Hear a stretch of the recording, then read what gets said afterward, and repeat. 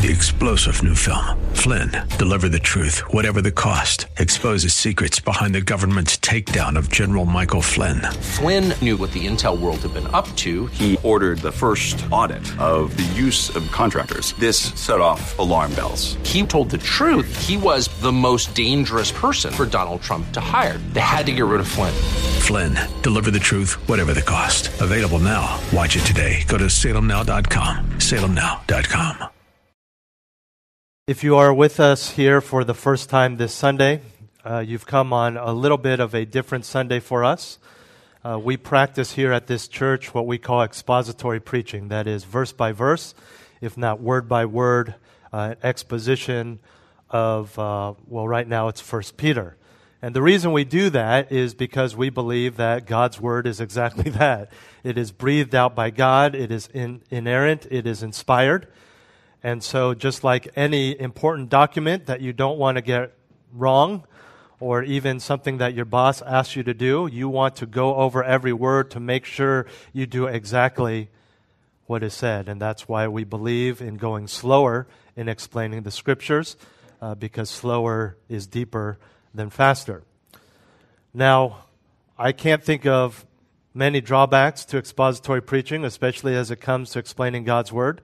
But I can think of one potential one, is that if we are taking, for example, a year or two just to go through 1 Peter, then there may be issues in your life, theological questions, whatever it may be, that are not covered in 1 Peter, and you have a question about that.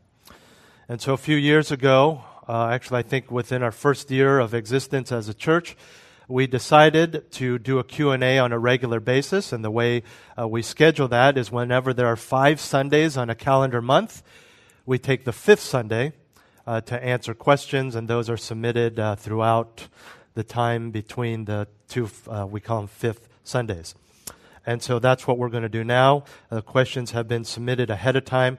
Just so you know, for those of you who submit questions, what I do is I prepare to answer all of your questions, and then I just let the clock dictate how many I can get through.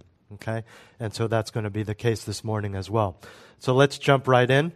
The first question is, what does the Bible say about drinking beer and smoking?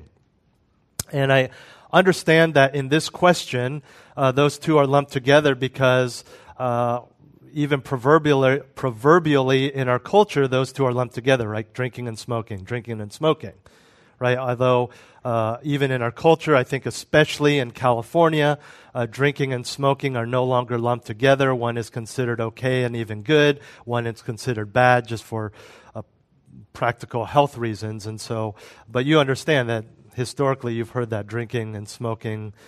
And so I want to answer this biblically, but I'm going to answer them not in one question, but I'm going to separate those because when you look at how they are addressed in Scripture, they're in 2 different categories. So the first one I will address is drinking. The question asks drinking beer, but I'm going to address drinking alcohol in general. Drinking alcohol, some of you are tensing up here, is not forbidden in Scripture. Okay? In fact, drinking wine, which is the alcohol you would find in the Scriptures, is often spoken of in both the Old and New Testament in a positive way.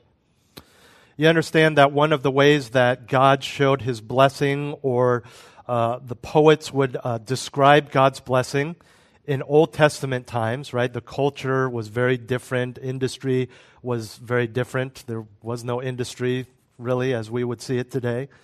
So it was mostly agriculture and farming.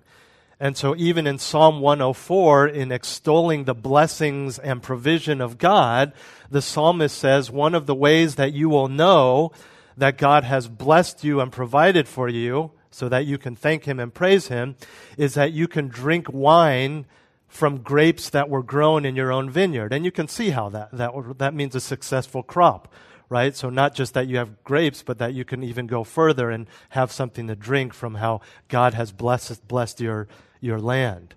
Amos 9:14, also in the Old Testament, refers to drinking wine from your own vineyard, again, as a blessing, right? Again, just talking about God's provision there.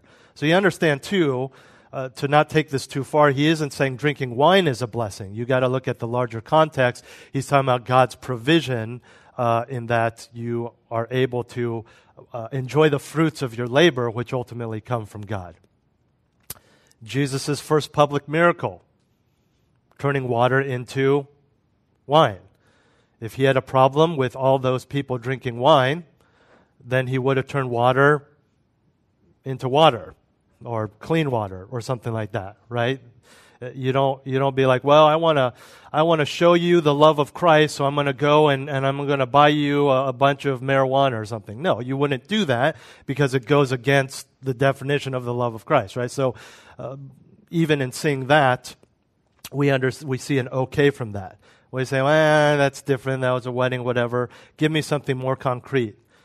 Paul tells Timothy, he prescribes, orders Timothy, you have stomach issues, drink some wine to fix your stomach issues. 1 Timothy 5:23.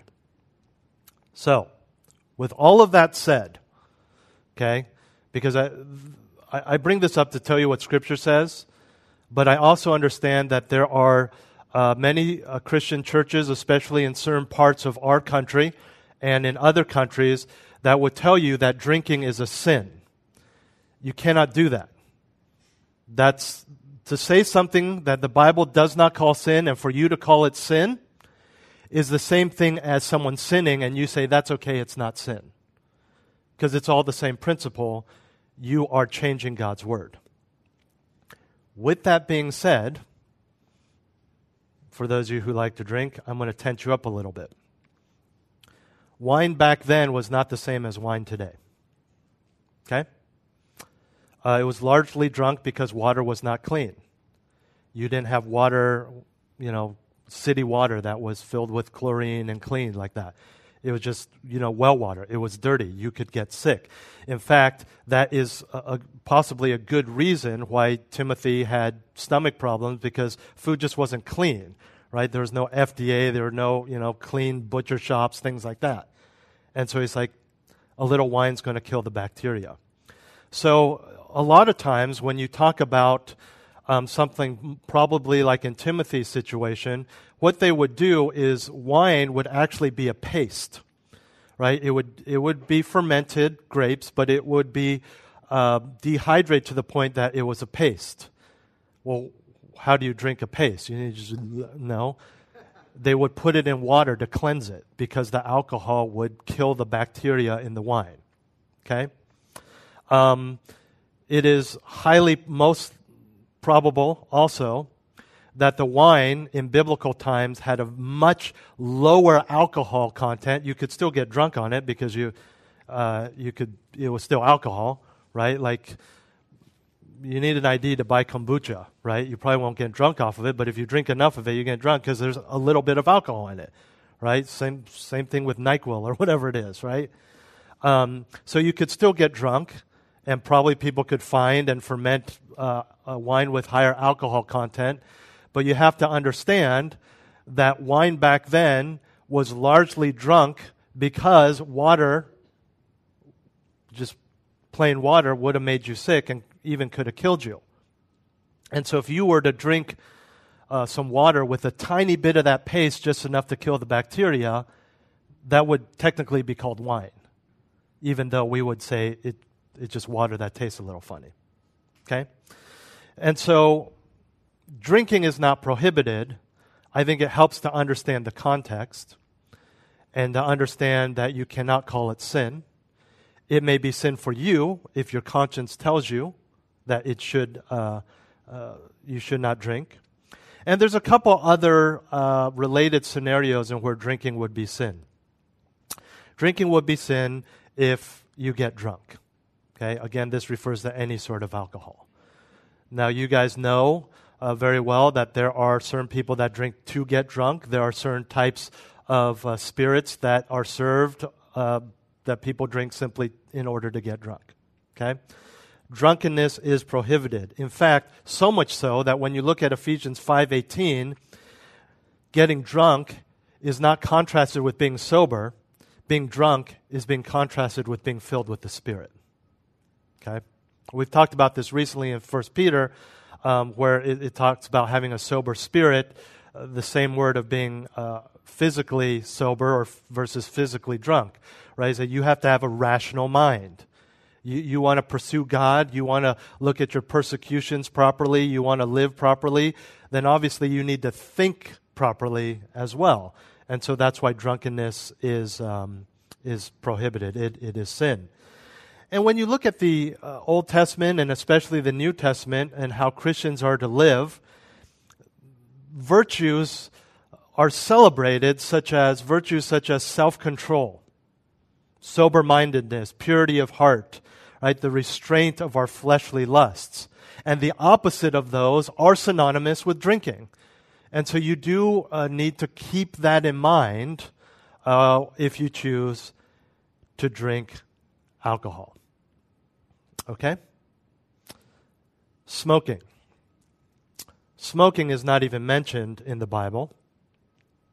Historically within the church, the most common argument against smoking is, of course, the health aspect, right? Because I would say the health aspect coupled with the fact that it is highly addictive, right? And it's no secret that for years the mainstream cigarette companies are putting chemicals in there that actually cause an addiction, right? So the example would be someone who smokes like expensive cigars, which is just purely tobacco leaves. It's just pure tobacco leaves, and cigars are not addictive, okay? Where cigarettes are because of the chemicals they put in there. So people who smoke, Christians who smoke, or Christians who want to argue that smoking is okay, would counter that and say, well, so is eating McDonald's or ice cream. Okay? True. But bringing up another wrong doesn't make smoking right. Right? It's not a good argument. The bottom line is that we are to be good stewards of our bodies. Okay? So there are a lot of arguments that smoking is okay, that like the one I just brought up, like, well, then we shouldn't eat ice cream. Okay? Well, rare exceptions aside, ice cream isn't addictive, right? You're not going to go into cold sweats. Your doctor is not going to warn you, don't cut out ice cream cold turkey, wean off of it, right? Get an ice cream patch, right? That doesn't happen, right? Chew this ice cream flavored gum, right? Clearly, there's something different about smoking. And so, as a pastor, would I tell someone you are in sin for smoking? I couldn't say that because it's not in Scripture. But I would warn them about the other types of effects of it as well. Just as I would someone who we would call even a glutton, who just is constantly just abusing their body, not being a good steward of their body because of all the, they're constantly eating junk food, they refuse to eat vegetables, all that type of stuff, right? And we know people who are both skinny and overweight that do that, right? It's not about looks at all. But in general, here are some good principles to ask. And we do this all the time, but for some reason, I think when we have certain things we like to enjoy on the side, we don't ask these questions. But does this glorify God? Do I do this to the glory of God? Right? People wrestle with that. Well, I don't know if I'm supposed to do this job offer, and I don't want to be selfish because it's higher pay, but I want to know if I'm glorifying God. Should I go to this school or this school? I know this one's good, but am I being selfish? We wrestle with that, but then we don't wrestle with things like how we eat, if we're smoking, if we're going to go to Bevmo and pick up a few bottles, right? We need to ask that. A big one, especially in relation to drinking, is does it cause another Christian to stumble? There are a couple places, specifically in Scripture, that we are warned against causing a weaker brother to stumble. And in those passages, right, in 1 Corinthians 8 and Romans 14, it specifically mentions food and drink. And so I've had people, including pastors, who argue again, yeah, of course, I don't want to cause another brother, a weaker brother to stumble. But, drinking is so commonplace these days that, they just need to grow up. Right? That verse is talking about something else. The verse says drinking and eating. Now again, specifically one of those, the context is for people who have been converted out of a pagan religion and where they eat certain types of food. We still have that today, right? Like kosher food, halal meat, things like that. And they would be like, why are you Christians eating this meat that was specifically made to serve idols? Right? And so that would cause them to stumble. And so that is what Paul is talking about. But the general principle is still there. We need to consider other people as more important than ourselves. And yes, they may be weaker. Maybe they come from a legalistic church. But if it causes them to stumble, then don't do it. Okay? Question number 2. Can a pastor be recommissioned as a pastor if he commits adultery? I will answer this not just in reference to pastors, but all elders of any church, okay, because it's the same principle applies. When talking about this subject, and I just want to clarify this, there's nothing wrong with this question, but generally when we're talking about the scriptures and doctrinally, the words we use are disqualification and restoration. So can a pastor be restored as a pastor if he commits adultery and therefore was disqualified? I'm just using those terms because as you talk about it, and even we take those terms from Scripture, those are the terms we're going to use. Okay, even Paul, right? He says, I discipline my body, I make it my slave. And why did he do that? Because he feared, for fear of being disqualified. He uses that term. So let's go back, using the same term. One of the qualifications of a pastor or an elder, which are found in 1 Timothy 3 and Titus 1. So people ask, like, how do you become an elder? Are there qualifications? Yes, and they're from the Bible. Now, each church may have specific nuances that they're looking for as they fill specific spots in an elder board or whatever it is. But there are biblical qualifications that a man must meet in order to be an elder. And you understand when we talk about elder, and we're going to look at this in a few weeks in 1 Peter when we get to chapter 5, we're not talking about elder as an older, like an older person. We're talking about the office of overseer, which includes pastor. Okay, a designation of an individual who has a position of an elder. His job is to shepherd and oversee the church. And the qualifications, again, are in 1 Timothy 3 and Titus 1. And one of the qualifications is that he must be the husband of one wife. Maybe you'd be like, well, what about single people? Someone actually submitted a question about that, so hold on. So we're talking about a married man. He is an elder or pastor, and he has broken that qualification by committing adultery and having an affair. Right? Now, this is physical adultery, this qualification, husband of one wife. Okay? People say, well, Jesus says on the Sermon on the Mount that lust is the equivalent of adultery. So if any man has ever lusted while he's an elder, he can no longer be an elder. We would have no elders. Okay? If you're saying like just one fleeting thing because some inappropriately dressed girl just walked by in the coffee shop, he can no longer be an elder, that's different. In fact, a bunch of us just heard a great analogy. I think it was yesterday at this counseling training we were at.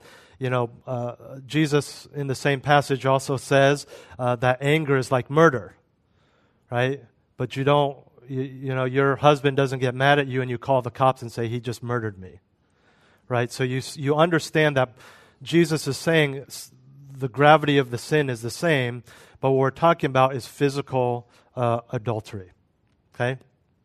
I do want to mention also that when we're talking about physical adultery, that according to Jesus and Paul, there are certain, not all, but there's certain circumstances where a man has been unbiblically divorced and then remarried, and that is considered adultery. I would include that in this. If a man has been unbiblically, and we won't get into it for sake of time, there are ways that's allowed, not good. God still doesn't like divorce, but it's allowed in Scripture. There's some that are unbiblical. If they have been unbiblically divorced and they have not been reconciled to their wife, and especially if they have remarried, that person cannot be an elder. Okay? But let's just go back to adultery as we typically understand it. The underlying theme you have to understand is the reason there are qualifications for elders and deacons and for all of us, but we can't be disqualified from being a Christian, is God's desire for a standard of holiness within His bride, the church. Okay? And so naturally, you're not going to want someone who does not meet certain qualifications. Welcome them in the church. They're a Christian. We love on them. They can serve us, but they can't be an elder. Just like you're not gonna have some of these guys who are in prison for embezzling funds or cheating their people and say, oh yeah, once you're out, once you're done with your term, we want you the CEO of our accounting firm because we have so many clients now, we're in the trillions of dollars. No, he's blown it, right? He's like, I've been in prison, I'm never going to steal another dollar. We don't trust you. We're not going to make you the CEO of Morgan Stanley after what you did, right? And so it's the same idea, right? There's a standard that you have to hold.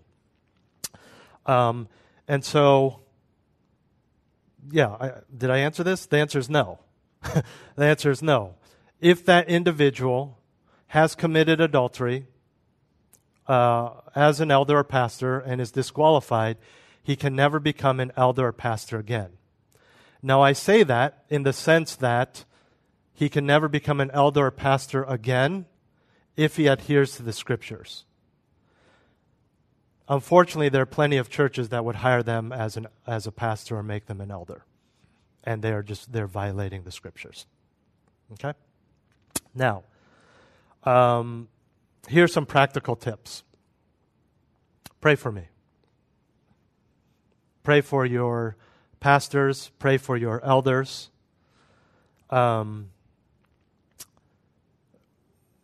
We don't know them well, but Jenny and I just got an email from someone who was a fellow missionary in another country with the same sending organization, right? Mass Seminary grads sent out by Grace Community Church and John MacArthur, as we were, who had to send out an email because we supported him. Sent out an email to all of his supporters as well as we're still on the missionary email list to tell him that in early September he had an affair, and so he is no longer a missionary, and they're moving to another country, and his wife has gotten a job, and their marriage is okay because they've done it right, they're reconciled, but he can never be a missionary or a pastor or an elder again. And this happens a lot. Right? And I hope you understand that when I say pray for me, I'm like, oh, I'm tempted all the time. No, but I need your prayers for this kind of thing. Right? And really, the reality is, and again, I'm not speaking of my own personal temptations right now, but just what I've seen in friends, as the church gets bigger, there are more people who need counseling. There are more couples who the wives are unhappy with their husbands, and what do they want? They want their husbands to basically be the kind of person they perceive as their counselor or pastor being. Godly, quoting Scripture, whatever. And no joke, there are these women in solid churches that will start essentially throwing themselves at the pastor because this is what they wish their husband would be. And so there's a lot of temptations, there's a lot of situations like that, and so pray for your pastor and elders. Second practical tips is when this happens, if this happens, or if you even know of someone who's a pastor or elder who's disqualified because of this, we minister to them and we help them. We don't judge them. Right? We seek restoration, and if they're restored to the church, we help them. Grace Ministries International, which is the mission sending organization of Grace Community Church that my wife and I were part of, and this individual was part of, they are still going to continue giving him money for a few months until they can get on their feet. Because he has repented, because there's reconciliation, because has not been church disciplined out of the church, they are ministering to them. They have hooked him up with another missionary in another part of the continent they live in, and so they're going to be part of that church. They help the wife find a job. They're helping them pay for their relocation. And so there's encouragement. This is not shunning. This is not get out of here. This is not we hate you, right? Especially if there's repentance. If there isn't, we seek restoration.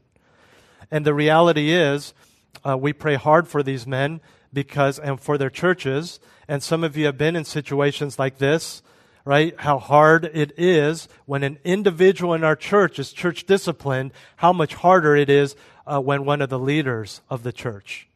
And you see so happen. Why? Man, I was here just a few months ago. There are 300 people in this church, and now there's 50. What happened? Well, the pastor was disqualified.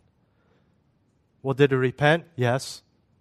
Did he lie to the church? No. Did he confess to the church? Yes. Did the elders handle it properly? Yes. Then why did 250 people leave?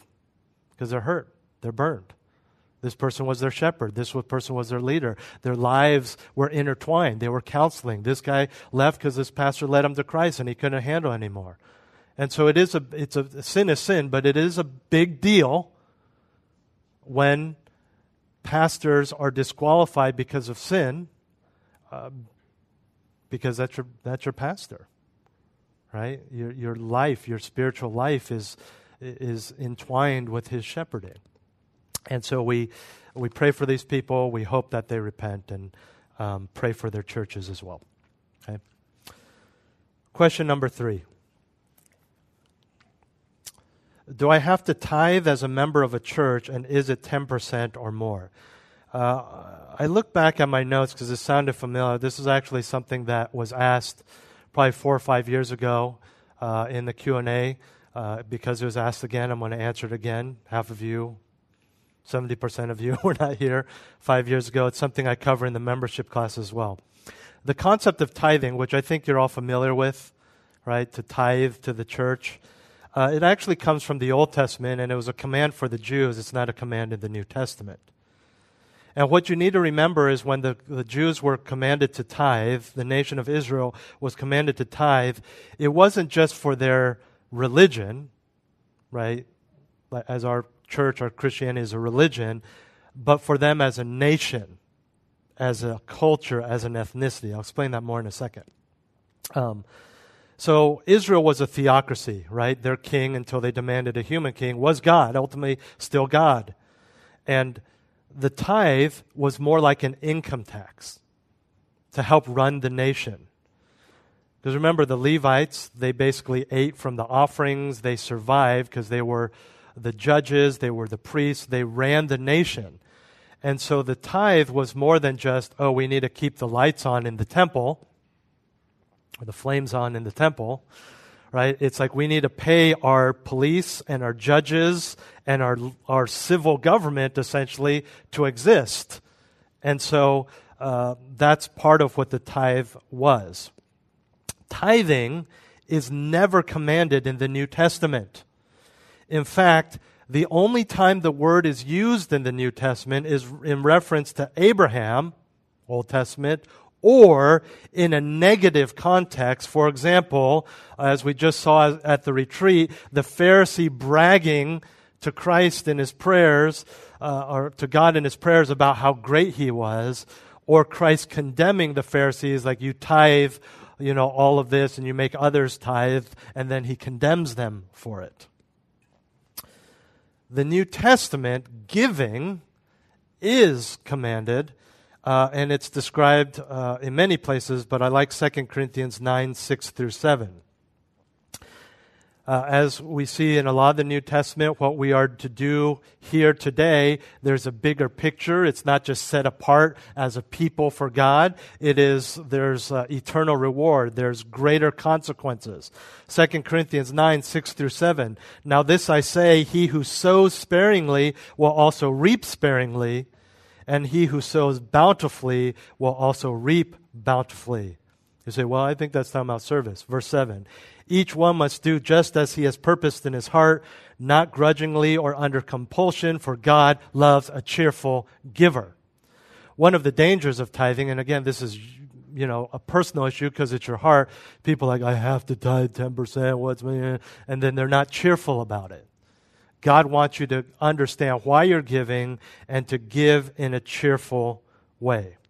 So I would say, Is it 10%? Do we have to do 10%? I would say the New Testament concepts tell us more, because it tells us we are to give sacrificially and we are to give cheerfully.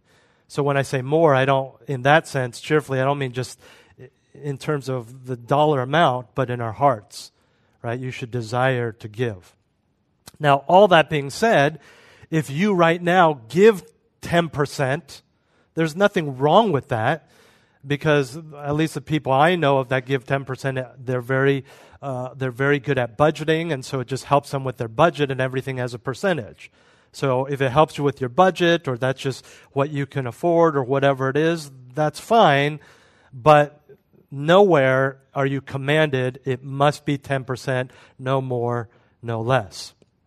Now, people who take the Old Testament and say that applies to us, well, if you're one of those people, I might change your mind right now, because when you're talking about the tithing and you understand that it was given more of an income tax, and you look at not just the regular tithe, but the special days and the special offerings, it was actually closer to 23%. So if you want to take the Old Testament principle, then have at it, but be accurate and give a quarter of your income. That's pre-tax, by the way. For us, I think, the New Testament is very clear that how you view money is a thermometer or barometer. It is a gauge of your commitment to Christ. Right? And I'm not just talking about how much you give, right? You'd be like, oh yeah, I'm really struggling. My marriage is on the rocks, so I'm just going to give 50% of my check and God will fix it. That's not what we're talking about. Your view of money, even the money, how you view the money that you cannot spare, right? The money reserved for your mortgage or your rent or for college education or whatever it is. How you view that tells a lot about your heart. And you've heard that before, and a lot of times you think like, oh yeah, we're talking about like, yeah, I give this much to church and missionaries and Campus Crusade or whatever it is, and this percentage, and I just need to give a higher percentage. No, we're talking about everything you view. Like when you pay your bills, when you pay that check for the restaurant, hey, praise God that you have money for that, but you view that as, man, am I a good worker? Glad I really, sent out my resume, or are you really, as you just prayed before that meal, thank you, Lord, for this food, right? We're not just thanking for the creation of cows and broccoli and all that stuff. We're thanking God for in our specific circumstances that we actually have the money to go out to eat. Or we have the money to shop at Trader Joe's instead of just Pack and Save, or Pack and Save instead of going to the local, the local free pantry or whatever it is, right? It's understanding that you are stewards of your money. In other words, you are stewards of God's money, right? In other words, it's not your money. So how are you going to handle it? This is not to say we don't use our money for things that we enjoy. Vacations, right? A second car for convenience, eating out, things like that, right? Nice colognes, whatever it may be, right? We can enjoy those things, but what is your heart attitude? When you start saying, for example, and this is one of a million scenarios, when you start saying things, no, you know what? I'm not going to give as much. I've been giving too much to other people, lending money. That guy has a second car. I deserve one too. Then that's when you start missing, frankly, the whole point of the gospel. You deserve hell. Right? Any spiritual gift, any cent after that is a blessing from God. And so, people say, should I give more? I say that's between you and the Lord. And really, and you know what? I think it would be easier if I gave you a number. Because when I say it's between you and the Lord, if you're really a thriving, growing Christian, that's going to be a tough conversation. Because I would dare say all of us should be giving more if we really adhere to the principles of God's glory and stewardship of God's money and His provision. Right? And you got to look past your bank account. Because sometimes we justify holding on tight. Say, because I do. I know God provided this, so I need to hold on tight because I want to buy that house. You don't think God will provide the housing that you need? Again, we need to be good stewards. I'm not saying go live on the street and say, in the Bay Area, I need to put at least this much down payment. I'm not going to save that, and I want a house. Well, you need to save that. But again, it's your heart that matters. How are you viewing that? And I would say this, mainly because I know most of you want me to stop talking about money. No, I'm just kidding. I will tell you this. In my experience, living in this area, when people say, yeah, we're just getting by or we're just making ends meet, they have no idea what that phrase means in the rest of the world. Okay? When people say that, they're living paycheck to paycheck with meat maybe once a week. People who tell me that in this church or in this area are including in their budget at least one overseas or Hawaii or cross-country vacation a year, right? 2 cars, gas and insurance for 2 cars. And so when they say just making ends meet, they are talking about bills that are paying for things that they could live without, right? Sure, you have, 2 kids and you'd like 2 bedrooms, but you could live in 1 bedroom with 2 kids, as many people do. I'm not saying sell everything, give to the church, and live in 1 bedroom. I'm saying don't tell me you're just barely making ends meet when you have a mortgage where half of our church wishes they had enough money for a mortgage or even half of a down payment. See, it's all about perspective. And I have found also when people don't give to missionaries, they don't give to the church, and they tell me that they're barely making ends meet, I go in their homes and they have way more luxury items than people who are clearly making ends meet. They're not making ends meet in their minds because they're buying so much extra stuff. Name brand everything, right? All these toys and gadgets for the parents, all these toys and gadgets for the kids. Well, of course you're not making ends meet because you're living a life of luxury and you're just not being wise with your money. Okay? Question number 4. As promised, can someone be a pastor if single? I sure hope so because I was one for 10 years. But seriously, yes. The answer is yes. A pastor can be a pastor if single. Many of you were under pastors who are single. Primarily, usually a single pastor is a youth pastor or a college pastor. And there's practical reasons that I'll explain in a minute. So you say, well, what about that qualification we just looked at? He must be the husband of 1 wife. The point of that is to be faithful to your wife if you are married. It is not prohibiting singleness and being an elder or a pastor. One of the most famous pastors in our lifetimes, right? Very influential man. He's with the Lord now. Time flies. I'd say 3 years ago now. He's a pastor in London. John Stott, right? Some of you have heard of him, have read his books. I actually didn't know this until he would actually make trips to Albania when I was ministering there and do these talks for us. And I met him. Oh man, talk about a genius. I mean, you meet people and you're like, this guy is a genius. This guy, wow. He was really old already. It was a couple years before he passed away. And I remember my teammate and I were like, let's get a picture with him. And he was like, is he praying or is he sleeping? He could be sleeping. He was like 80 at the time, right? And we're like, and I think he kind of heard us. And then he looked up. He's like, hello, gentlemen. It's like, oh, yeah, I'm from California. And he's like, oh, yes, I was there once, 12 years ago. Wonderful, wonderful place. Are you from northern, southern, or central California? And I'm like, what? 12 years ago, most Californians don't even know there's a central California, right? And it's just sharp, right? And if you've ever heard his preaching or read his books, you know. And I didn't learn this till just a few years before he died. He was single, and he chose to be single for the purpose of ministry. As Paul encourages in 1 Corinthians chapter 7. And his point is, if you remain single, he says, as I am, then you don't have the extra responsibilities of taking care of your wife, making more income for the kids. And I experienced that when I was single. I was teaching at a seminary in Albania. One of my good friends who we were obviously in the same office studying, and he would come down. He was on the third floor. I was on the second. He'd stop by, and he's like, I got to go home. And understand, it wasn't that he didn't love his family. There was a specific point he made. He said, man, sometimes I wish I was single like you, because then I could stay and keep studying like you are for my lecture tomorrow instead of, but I need to go home, have dinner with my family, and put my daughter to bed.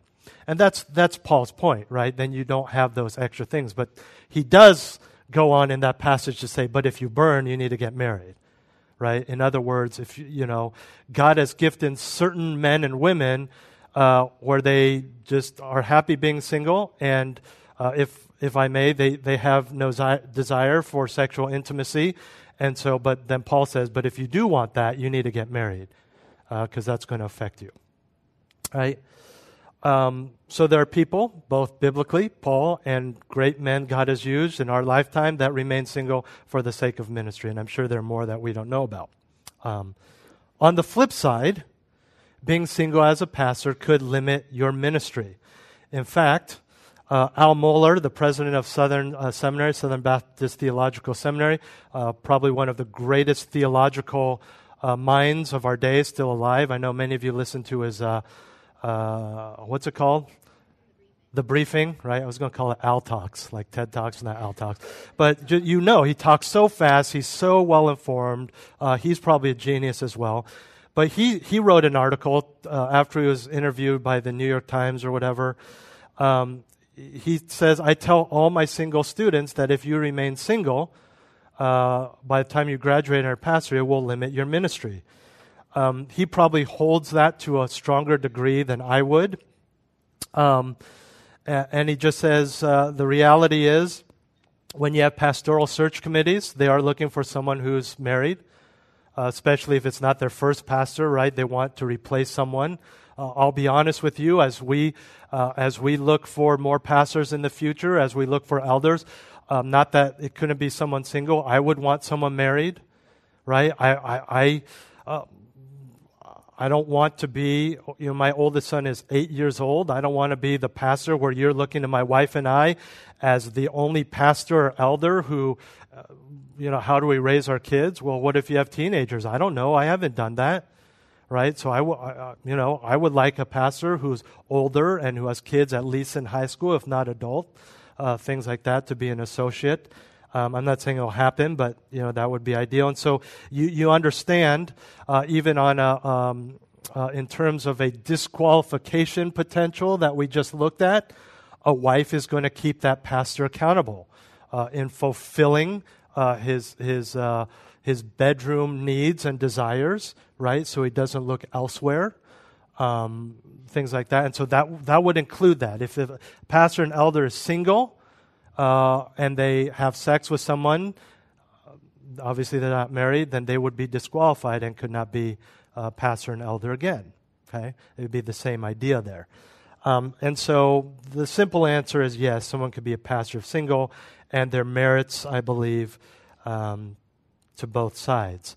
One argument that Mohler would use as well is that when you look at 1 Timothy 3 and Titus 1, the default does seem to be a married man because of the qualification that he addresses the wife, as well as another qualification is that he manages his own household, which would include children, well. Okay? I think we can, squeeze in one more. The Bible provides a list of spiritual gifts, but I remember you said to find something you're good at where you're not tempted to sin. Is there a way to bridge the list with what you described? Examples. Also, would you say that things that you're good at would still be considered gifts, but of lesser value than spiritual gifts? So this comes from, I think, something I said a week or two ago. No, the Sunday before retreat, okay? We were looking at the service and my definition of what your spiritual gift is. So I said, if you don't know your spiritual gift, here's an easy way to figure it out, or at least a starting point. Find something that you're good at. Can you use it to serve others without sinning? And that's your spiritual gift, or at least that's a start. So I didn't say find something that you can do without being tempted to sin, because you can be tempted to sin in anything. I'm saying, and I know I didn't clarify it that time in that sermon, but find something you can do without sinning. In other words, if you're like, I'm really good at murdering people, right? I could do it with one stab because I know then that's not a spiritual gift. That's a crime, and you need to turn yourself in, right? I can't really think of anything else because if you're like, well, I'm just really good at selling drugs, well, there are certain salesman attributes that you could probably use for the church. And you have seen people who have done things before they were saved for completely hedonistic things, and they've used those talents now for conferences and things like that. I'm thinking of a story, if you've gone through the membership class, I share a story of a guy who used to organize raves and got saved and took those skills, lighting, music, all those organizational skills, and used it for college single-age conferences and just really took it to the next level. And so that's the kind of thing I'm talking about. 4 lists, I'm going to kind of just explain what I meant by that definition, and I think this will clarify some of the misunderstandings that were presented in this question. In the New Testament, you have 4 specific lists of the spiritual gifts. And when you compare all 4 of those lists, all of them differ to some degree. In other words, in each list, some of the gifts are unique to that list that are not in the other, and vice versa. There's some some missing from this list that are in that list. And it shows that this may not be a complete list of all the spiritual gifts. A further point for this, to support this viewpoint, is that when you look at the context of those lists of gifts, the point that writer is making is never, here are the gifts, pick one. It's always to encourage people to serve. For example, serve with God's strength. For example, if you do this, if you preach as if you're preaching the oracles of God, right? So the point isn't to give us a list of gifts. The point is to encourage us to serve, and the list of gifts support that, right? If it's like I'm saying, I want you to just go and be a better testimony. For example, preach the gospel at your office, don't to take extra long lunch break. And it doesn't mean those are the only 2 ways to be a good testimony. So a good way to view these lists are general categories. And we understand that already, especially when we look at the gifts of helps, the gifts of administration, right? Even the gifts of mercies or giving, that will flesh out in dozens of ways. So you don't need to necessarily look at these lists and say, I don't have any of these, I need to pick one. And that's why I get my definition of what a spiritual gift is. The point is, don't look and say, where do I fit in here? The point is, you just need to serve. And the beauty of that, if you still want to pick one of the gifts, is that in Romans 12 and 1 Peter 4, in those lists, there is the gifts of service. So if you're like, this doesn't really fit, surely it fits under service, because what's a gift of service? Serving in some way, right? You say, well, I'm just really good at this. I never get tennis elbow. I could serve fellowship lunch until the sun goes down. It's gift of service, right? I mean, maybe look to do something more in the church. We do need that, right? But just serve, right? Don't get bogged down in, I don't see where I fit in here, all right? Also, the gifts of helps, administrations, they're very general. So just, here's the point. Just serve. Serve, right? And if you think you're good at it, and we don't think you're good at it, we will graciously let you know. But it's a starting point, right? You can't just sit in the car, start the car, and just turn left. Why aren't I going left? Right? Why aren't I going right? You got to step on the gas. And if you're going in the wrong way, then the church is here, and the Holy Spirit is in you, and your own experience will guide you, and like, no, I need to turn the other way. But you're not going to find out until you're willing to serve first, get better at it, or fail, learn how to do it, or just say, this is not for me, okay? And so I would say you want to be careful, of course, with anything, right? You can't be like, it's just uncomfortable, so that's not my gift. we're all uncomfortable, okay?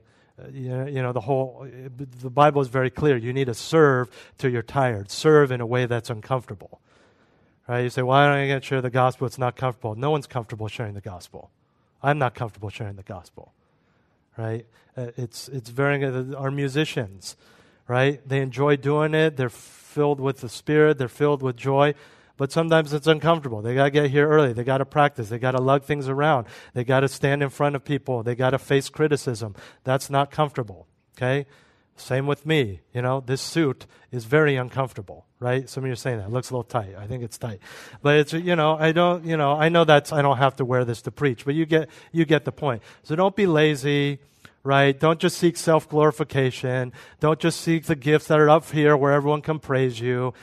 Just serve. All right, well, let me close in prayer. Father, we've covered a lot of ground here. I'm so thankful for a congregation that desires to know you and how to live out their relationship with you. And I pray that in all of these things, whether it's spiritual gifts or the pursuit of being an elder or full-time ministry, or whether it's personal convictions on the liberties you've given us in terms of smoking or drinking or what we eat or whatever it may be, Lord, we just ask for discernment. We ask for wisdom. We ask for a heart that desires to glorify you in all things. And especially, Lord, I pray that you would give us the will to study, to understand, so that we make decisions that are biblical, that come from a biblical worldview, that are informed by Scripture. I pray these things in Jesus' name. Amen.